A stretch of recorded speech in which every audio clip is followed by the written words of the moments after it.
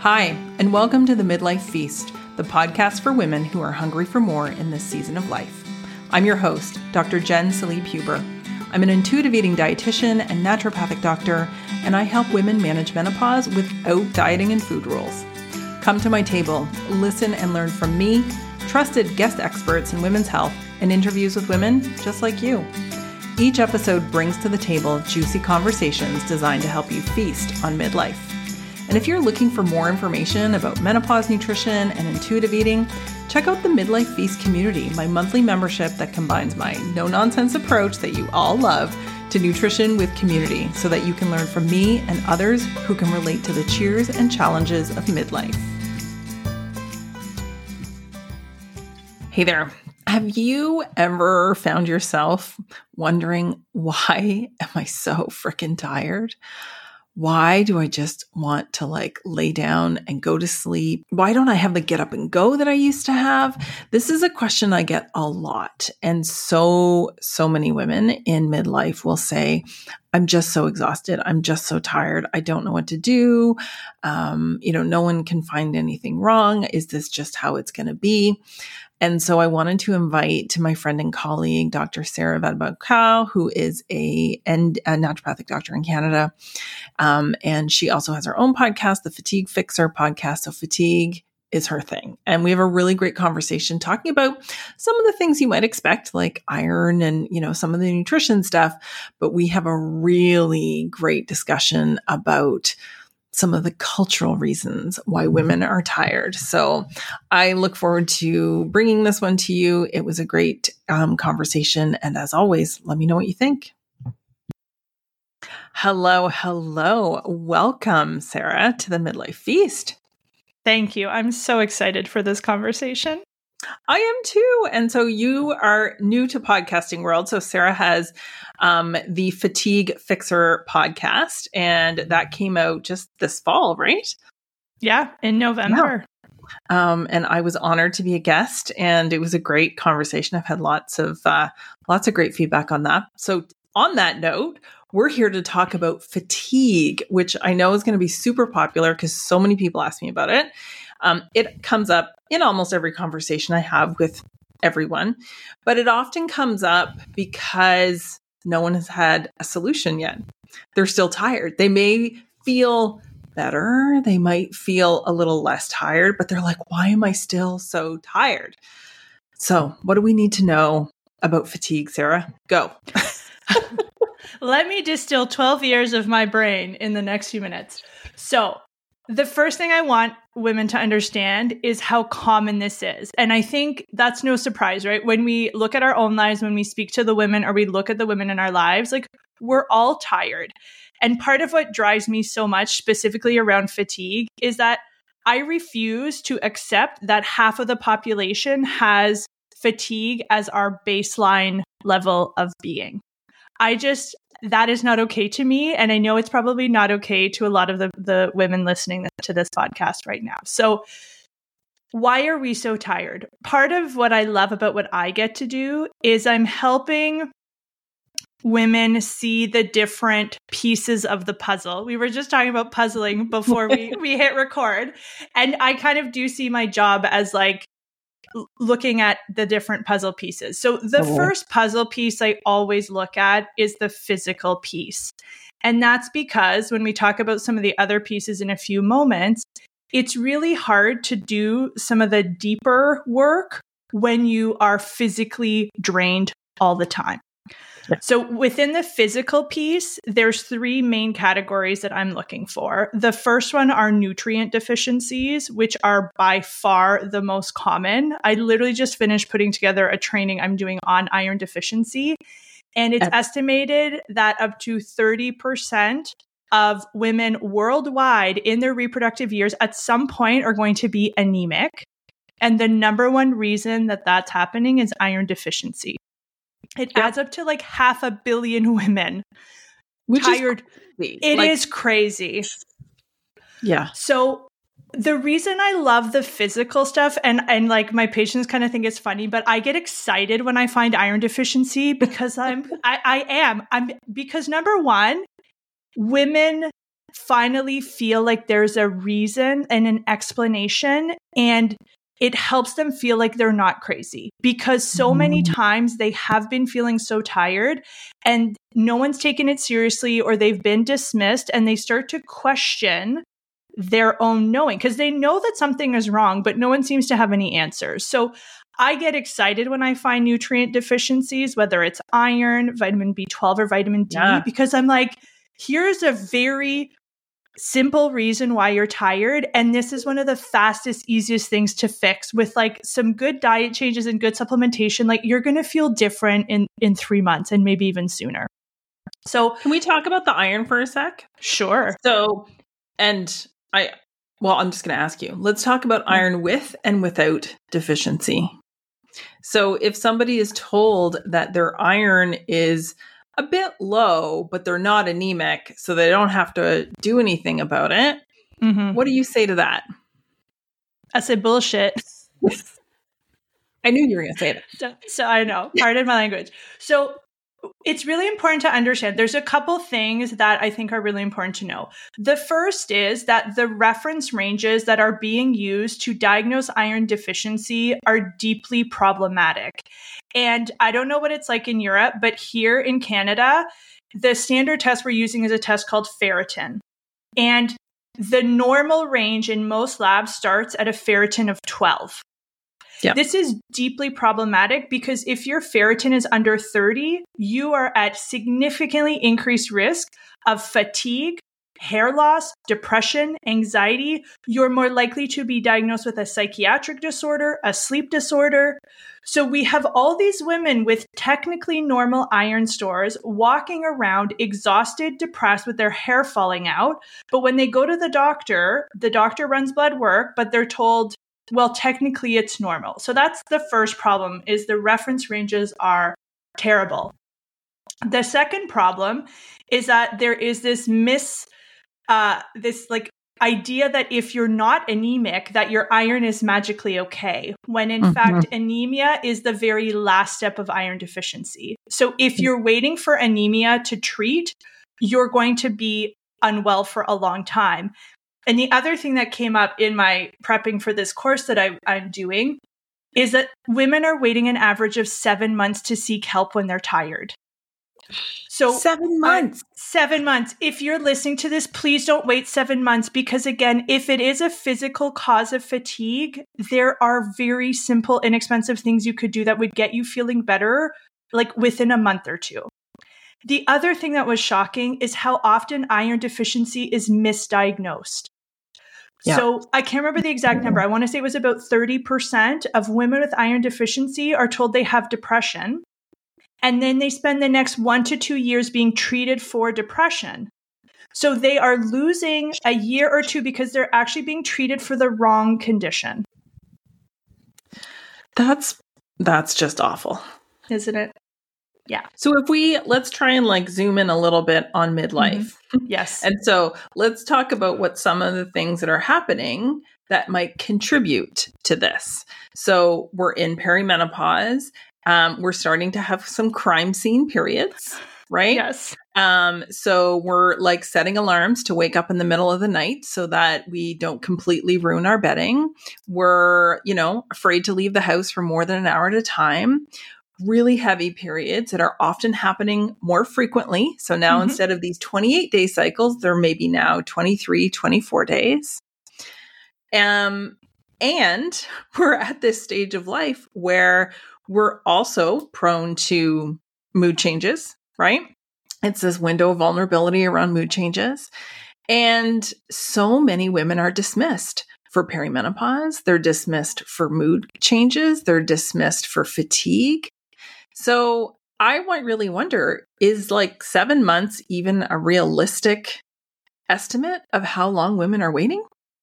I'm sure some women are waiting. Yeah, I'm sure some women are waiting longer, for sure. So midlife is such an important time to be aware specifically about iron deficiency for a couple of reasons. Number one, you talked about the heavier periods. And I think, again, this is one of the things that we normalize, is how heavy our periods can be. And we just kind of assume it's something that we have to deal with and learn to live with. And I think a lot of women assume that unless you're bleeding through your pants or bleeding through onto your sheets, that you don't have a heavy period, when in fact a heavy period really isn't that uncommon.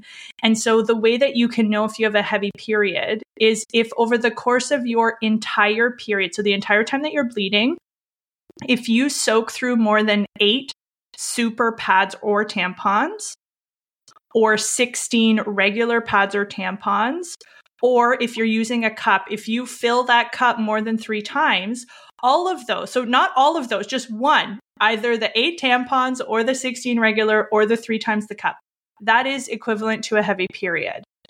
If you're not sure to, like, if measuring is difficult, if you're using period underwear, if you have to change your protection more than every 3 hours, or like Jen said, if you cannot make it through the night without changing, like, those are all red flags that you have a heavy period.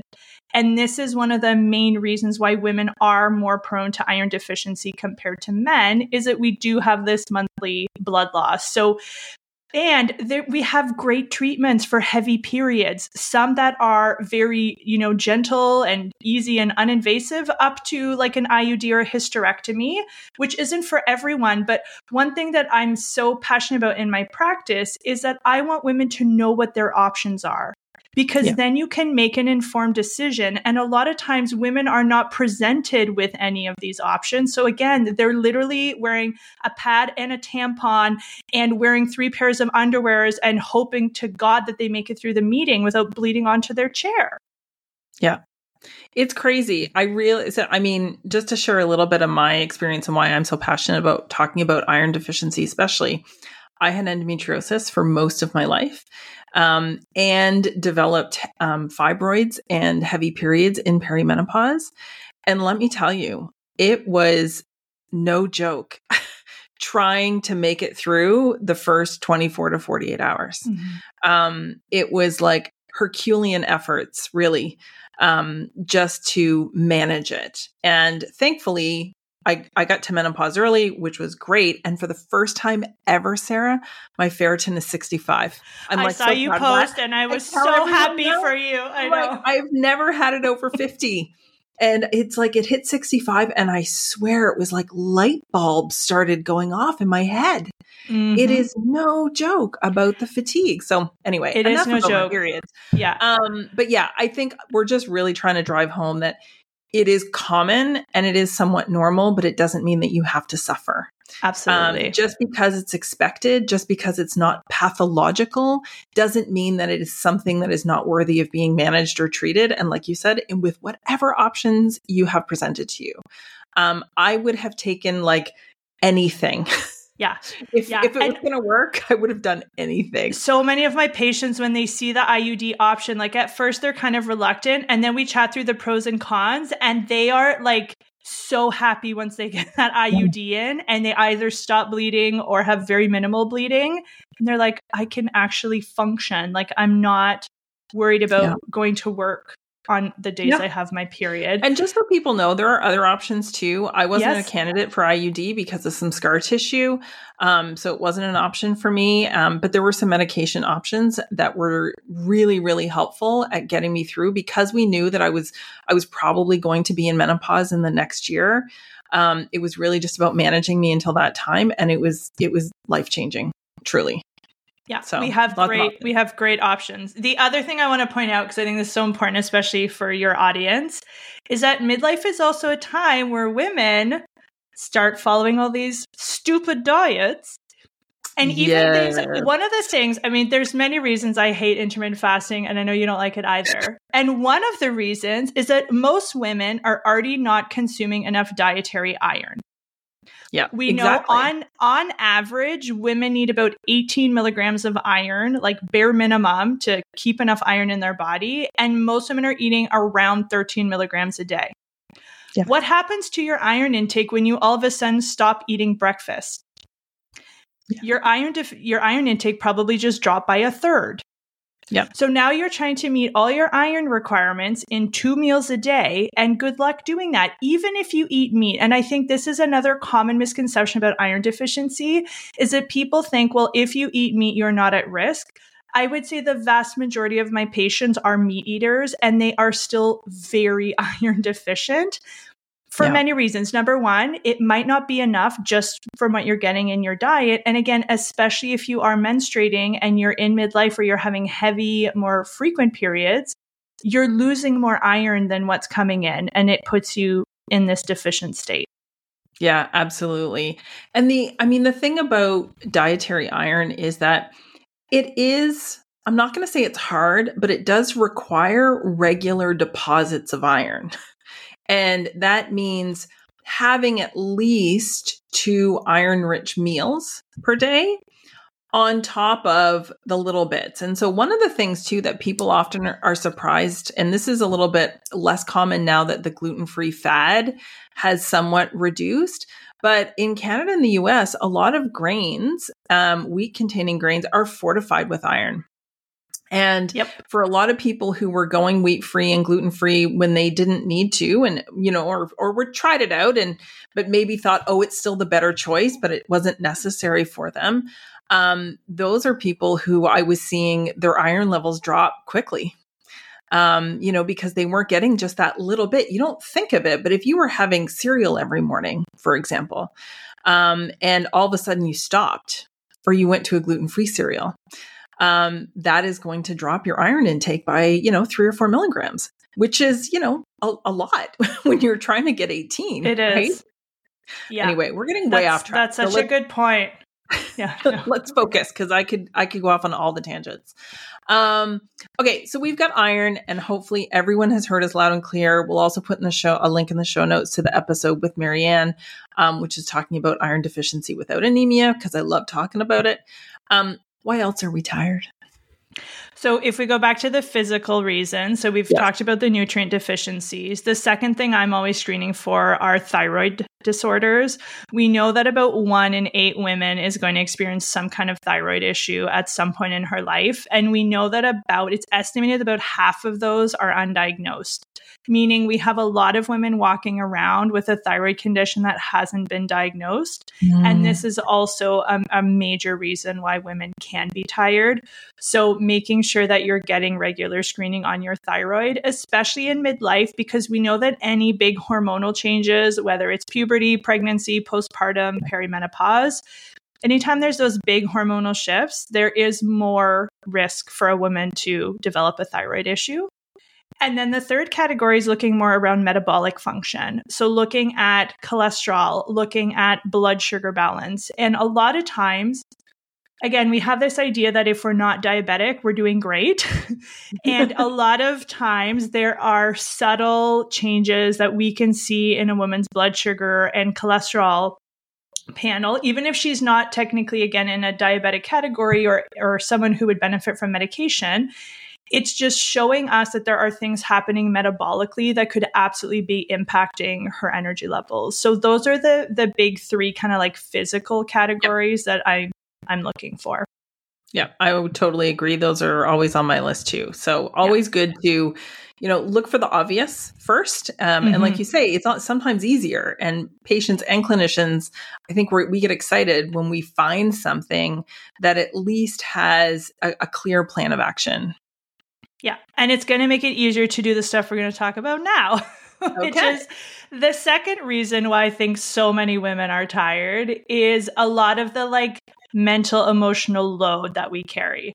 And I literally think about this every time I leave my house to go to the office, and I'm literally carrying multiple bags. And every time I do this, and you've probably all seen the memes of women getting into the car versus men where they're holding a wallet and we're carrying our whole life. Yeah. And it dawned on me, and not only are we physically carrying the bags, what emotional baggage are we literally carrying? Are we putting on the second we wake up and literally carrying around all day long until we get back into bed? Yeah. Because that shit is heavy and it is exhausting. And just yesterday alone, I had such great conversations with women who are in and around the 40s, and they're starting to realize how much they have been over functioning in their family and in their relationship.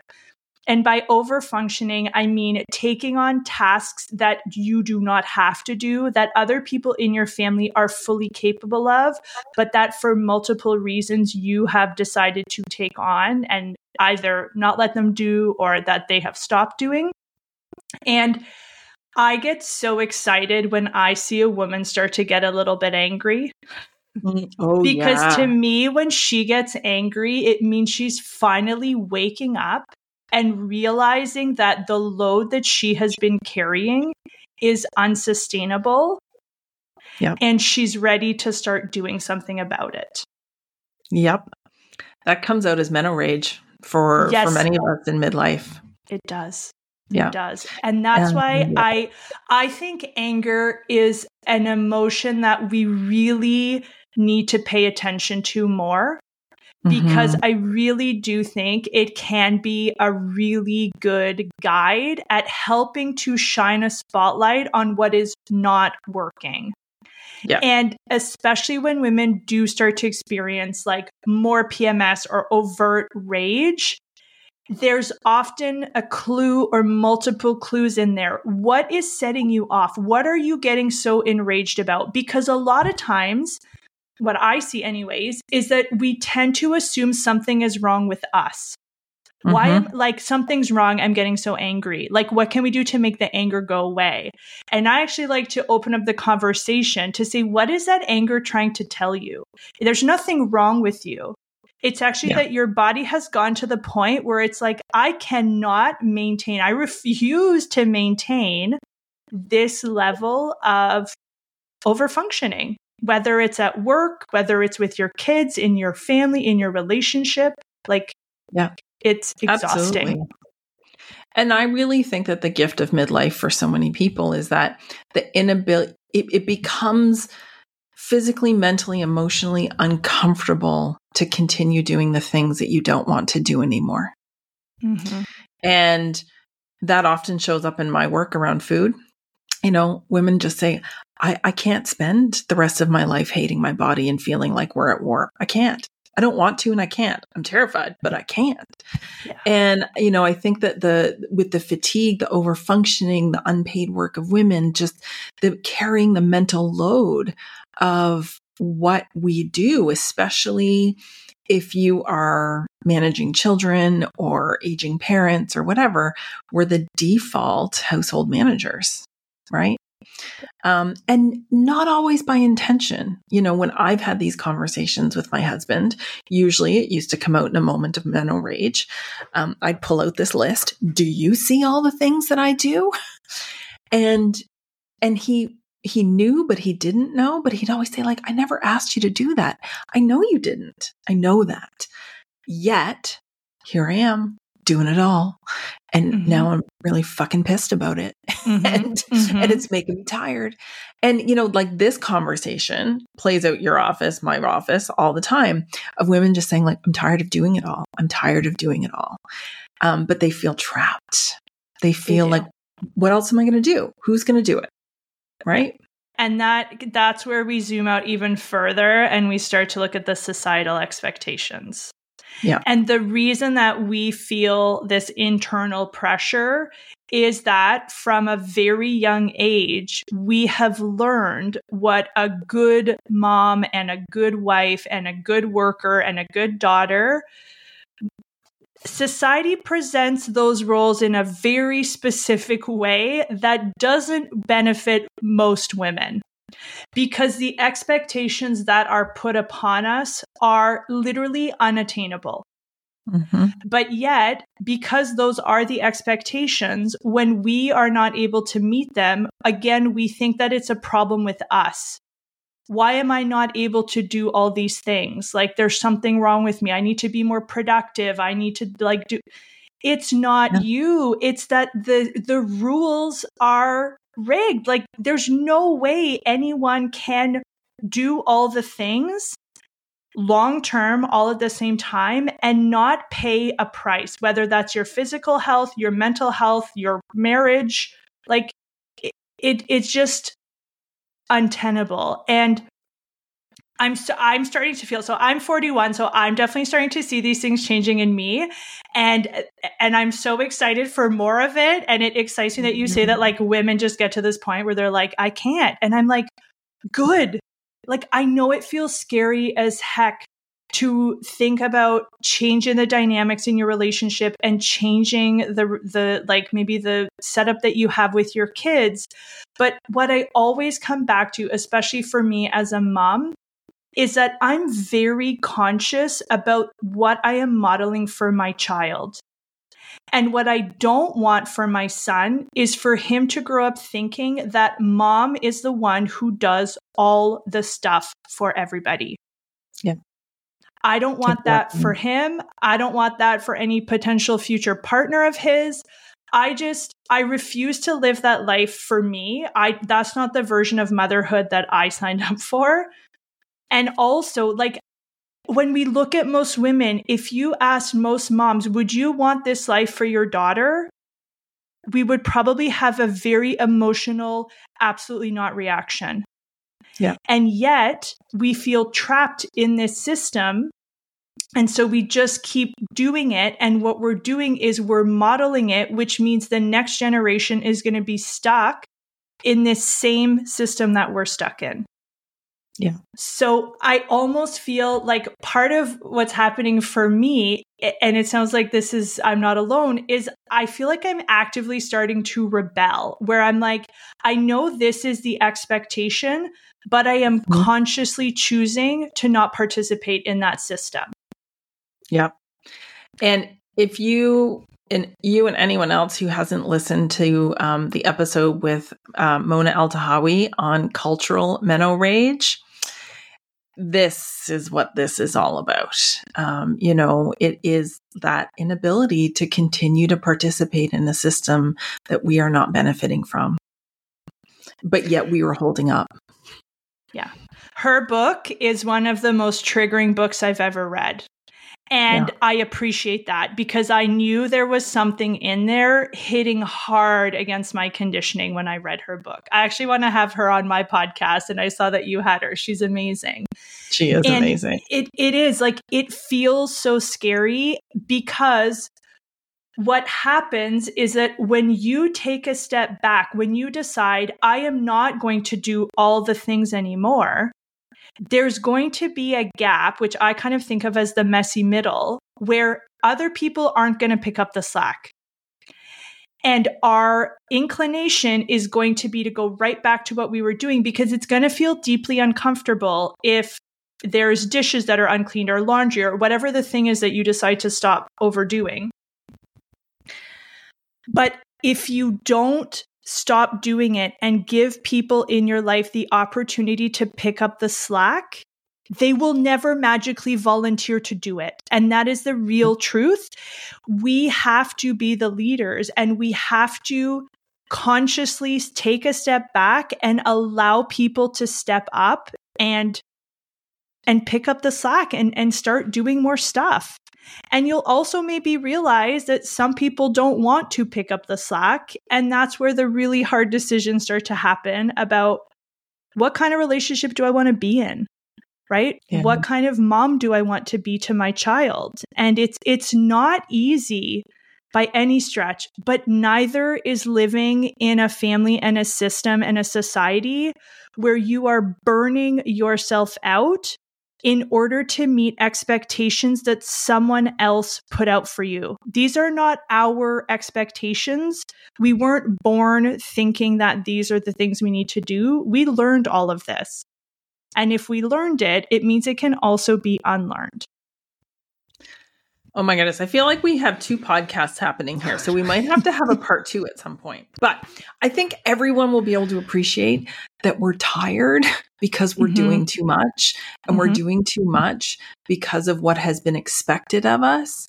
And we need to work on our boundaries, is how I would summarize that conversation. Would you agree? I would. I think boundaries, and also what I always go back to, and part of what I teach in kind of the group that I lead, is if you're hearing this and you're resonating and you're like, okay, but where do I start? I always encourage women to go back to your priority. And I use that word singularly on purpose, because part of our problem is we have this idea that we have priorities. So maybe if I were to ask you your priorities, you'd be like, oh, my health, my family, and my work. Okay, great. Except what happens when family and health get put side by side, and now you have to pick one? You're going to pick one, meaning that one is actually more of a priority than the other one. So if we aren't actually clear on what our actual priority is, it's very hard to set boundaries, because we don't actually know what we want to absolutely say yes to and what boundaries are going to help protect us from, in terms of saying, no, I will not tolerate that. So getting clear on what is actually most important? And then what are the actions that I need to take so that my actions match that priority? Because so much of the time, and I think health is a great example, if you ask a lot of women if health is their priority, oh yeah, absolutely, very, very important. But then look at how we spend our time. We prioritize everything else. And again, this is not to blame you. That is the impossible expectations that we've tried to manage. So it's not our fault, but it is our responsibility to choose to do something different. And I think the sooner you figure out what is actually most important, you can start to drop some of the stuff that actually isn't really that important for you. Lower the bar. Oh, Totally. Drop the balls that bounce, man. Just drop them. And also, on that note about health, when you ask someone, well, are you healthy? Is health a priority? They have the bar set so high. It's like, oh, I really want to go to the gym 6 days a week and cook and make all my own food. I just don't have time. Who does? Unless you're Oprah. Like, who does? Yeah. Right? Yeah. Lower the bar, redefine what health means to you, make it accessible. Make it something that is tied to how you're feeling today, not just in 20 years. And don't think of everything as an all or nothing make or break decision. Because health, that isn't health, right? No. Health is the long game. And I really, really, feel so strongly that we have set the bar, not you and I, but culturally, we've set the bar too high, so that even, women who have a really strong interest, desire, motivation to improve their health feel like they're so far below where they think they need to be that they don't know where to start. They just feel stuck in quicksand and they just say, screw it. Okay. Let's keep going. Okay. Okay. So we've got the physical, we have the cultural bullshit, and then what comes next? So we had the physical, we had the kind of like mental, emotional, and then we have the cultural. So those are kind of the big three things that I see. I'm sure there are a million other reasons why we're tired too. But those are kind of the three big categories that I encourage women to kind of like look at and focus on. So first one is your physical. That's your nutrition, your exercise. It's the deficiencies we talked about. Second one is your mental, emotional, like what is in your backpack? Literally, what are you carrying around every day? Is it guilt? Is it shame? Is it sadness? Is it anger? Like whatever it is, can we start to acknowledge that all feelings are good, because they are simply trying to guide us either towards something that our body likes. When we feel joy and calm and awe and love, that's our body's way of trying to say, do more of whatever the heck is happening right now. This feels good. I like this. Do more of this.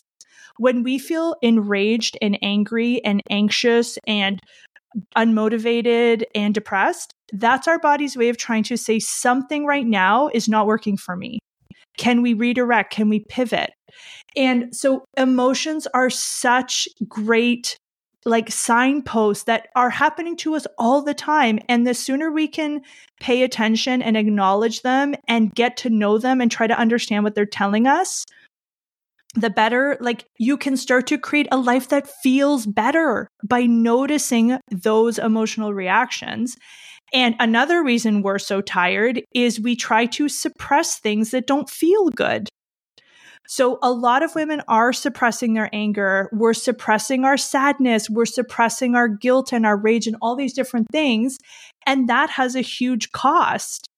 And I think part of why so many women get such crazy PMS is that during the rest of the month, there are things that bother us, but hormonally, we're able to not like react to them. We're able to kind of deal with them or put them away and not worry about it. And when we get into that hormonal drop, I kind of joke like PMS is a time of like zero bullshit tolerance. Like, our tolerance is gone. And all the stuff that annoyed the crap out of you all month, it comes shooting out because it didn't magically disappear when you didn't say anything. It all got stuck in your body and now it comes shooting out. And then again, then we feel bad that we've had this like big explosion. But our body needs to release those emotions. So if we can do that on a more consistent basis, it's going to reduce the likelihood of things coming out in this like explosive way, which rarely gets the results or outcomes that we want. So that's a big one, is this like emotional suppression. It's another, and again, it's culturally learned that women need to be kind and nice and helpful and all the things. And anger doesn't look good on us. And we can all name women who are like angry, that have had the audacity to show up angry in public, and we tear them apart. Yeah. Oh, how true is that? Mm-hmm. Yeah. And, the thing about, to kind of bring it back around to some of the intuitive eating skills that lots of listeners will be hearing about, is that when we experience emotional hunger and we reach for food, we are experiencing that really strong emotion, and food has been an accessible way that we've dealt with it. And there's not, in the moment, it is self-care. Like, we need to normalize that eating feels good and can help to take us out of that stressful response when we're feeling a strong emotion. So one of the things that I teach, and I think we can use this for any emotion, is just being able to ask yourself, what do I need right now? Am I tired? Do I need to rest? Do I need to say no? Do I need to cancel, this thing that I'm going to? Do I need to take a day off? Like, what do we need needs to become the default question. Not what should I do? Not even what can I do? It's what do I need? Because that's where the attunement comes in. And that's when we're able to actually connect to our own needs and not what others have put on us. Mm-hmm. And I love that you brought that up, because that is another reason we are so tired, is that if you look at the average day that you're spending, how much of that day is designed to meet your needs? Yeah. For most women, it's 0 to very little. Yeah. So how can you start to, number one, ask yourself, like, what do I need? And then what do we need to do to get to a place where we believe that we are worthy of having the things that we need as a minimum? I love to talk about needs and wants. Needs are the basic things that I need to get through my day. For example, I need 8 hours of sleep. I don't do well on 7, and I sure don't do well. I need 8. That is a need. So your needs are like, what is the bare minimum stuff that needs to be happening for you to be able to get through your day, ideally with some energy left in the tank? I talk about energy management a lot. Most women wake up and are already working with an energy deficit, either because we haven't fully recovered from the day before, we haven't slept well, especially if you're in midlife and you're flashing and you're waking up and staring at the ceiling. So we wake up, our tank is already like empty. And then we spend our whole day doing things for other people and over functioning. And then we wonder why over time we're exhausted and we're not recovering simply just from getting enough sleep. Well, you have to make up that deficit. Just like if you spent for 10 years more money than you had in your bank account, you're not going to pay that off with one paycheck. It's going to take some time to rebuild that. So we need to manage our energy. So the needs are like the bare bones. What do I need? The wants are what is going to make life more pleasurable and enjoyable. Because again, this is your one life. As far as we know, we don't get another chance. So do we want to run through this life ragged and exhausted and pissed off and miserable? Or can we spend a little bit less time doing laundry and dishes and carve out some time for puzzles or dance or music or whatever it is that makes your life worth living? I don't want to wait till retirement to start doing the things I love. I want them to happen now because number one, there is no guarantee that you're making it to retirement age. And number two, I don't want to start living my life when I'm in my 60s. I want to live it now. Yeah. So true. So true. It's so important to and again, it's not easy because if you fill your day with all the things that we're supposed to do, there is no time. So you do have to, again, it's like an active, conscious rebellion or rejection of these expectations, which are impossible to meet, no matter how smart and energized and great you are. It's not you, it's the system. So can we start to let go of that and put things back in the day that are filling your tank? What puts energy back in your tank? And how can we prioritize putting some of that back into our daily routines? That's where you're going to wake up with some energy in your tank and also have some left at the end of the day because you didn't overgive all of your energy and keep nothing for yourself. I love that. And I often talk about see opportunities for eating as opportunities for moments of pleasure, not just nourishment, right? Yes. Not just nutrition. Make the time to eat a lunch that you enjoy. Make the time to sit down and eat your meals. That little shift in participation in the experience of eating can help to fill your battery, can help to recharge your battery, right? Yeah. And no it mention. Can't be that simple. Yeah. And obviously must include carbs. Must have carbs. Must have carbs. I just had a bagel for lunch, so I got my carb check. But honestly, this is a change I made in my own schedule. It took me 10 years of practice to figure out that a 30-minute lunch break is not enough when you're seeing people back to back for 7 hours in a row. So I don't know, maybe a year or two ago, I expanded to a 45-minute lunch break so I can actually not be rushed. I'm telling you, every time I have my lunch break, it feels like a gift. I'm like, I have 45 minutes. I can cook. I can sit. I can relax. It literally is these small things, but done consistently, they add up and they make a huge difference. It doesn't have to be that you're overhauling your whole life. It could literally be that starting January 1st, you block off a lunch break. Yeah. That's a great place to start. I love it.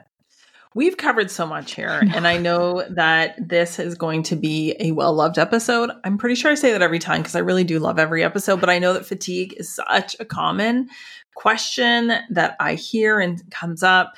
And it's been a frequently requested topic. And so I thank you so much. So before we get to the end and when you share where everyone can find you, what would you say is the missing ingredient in midlife, Sarah? So this might be a bit controversial, but this is a word I'm also trying to reclaim, and it's the word selfish. Oh, I think we would all benefit from being a little bit more selfish. And I know that's a loaded word that you might be cringing at, but I want to remind you that the opposite of selfish is selfless. And that is a word that we actually reward people for. I don't want to be selfless. I am here in this life to be myself and to live a life and to have a great life. And that means I need to center myself in my life, which again, can feel really selfish and uncomfortable. But if you are not at the center of your life, who the heck is? And that might be the problem, that we have decentered ourselves. People will recognize what I'm about to say because I say this all the time, but you have to put your own oxygen mask on first. And it's why they tell you in the plane, even if you're with your children, they will tell the parents, put your oxygen mask on first. It is not being selfish to meet your own needs so that you are taking care of yourself and others. And this is, I've been saying this for years, but I talk about it so much in this space because I think so many women in midlife, and I'm going to generalize and say, especially those with kids, but obviously not exclusively, we get to this place and we have not been meeting our needs right, at all. And then all of a sudden it's how did I get to this place where I don't have a minute to myself anymore? So putting your own oxygen mask on first is not selfish. It is selfish, I guess, but it's okay, is what I'm saying. Mm-hmm. Right. Yeah. I love it. Let's be a little bit more selfish. So where can people learn about all the awesome things that you do? So the best place to find me is on Instagram at Sarah Vadeboncoeur. And then if you want to learn more about my programs and my services, you can check out my website at drsarahv.ca. Thank you so much for bringing your passion for not just women's health, but health in general and fatigue to the midlife feast, Sarah. My pleasure. This was so much fun. Thank you. Thanks for tuning in to this week's episode of the Midlife Feast. For more non-diet health, hormone, and general midlife support, click the link in the show notes to learn how you can work and learn from me. And if you enjoyed this episode and found it helpful, please consider leaving a review or subscribing because it helps other women just like you find us and feel supported in midlife.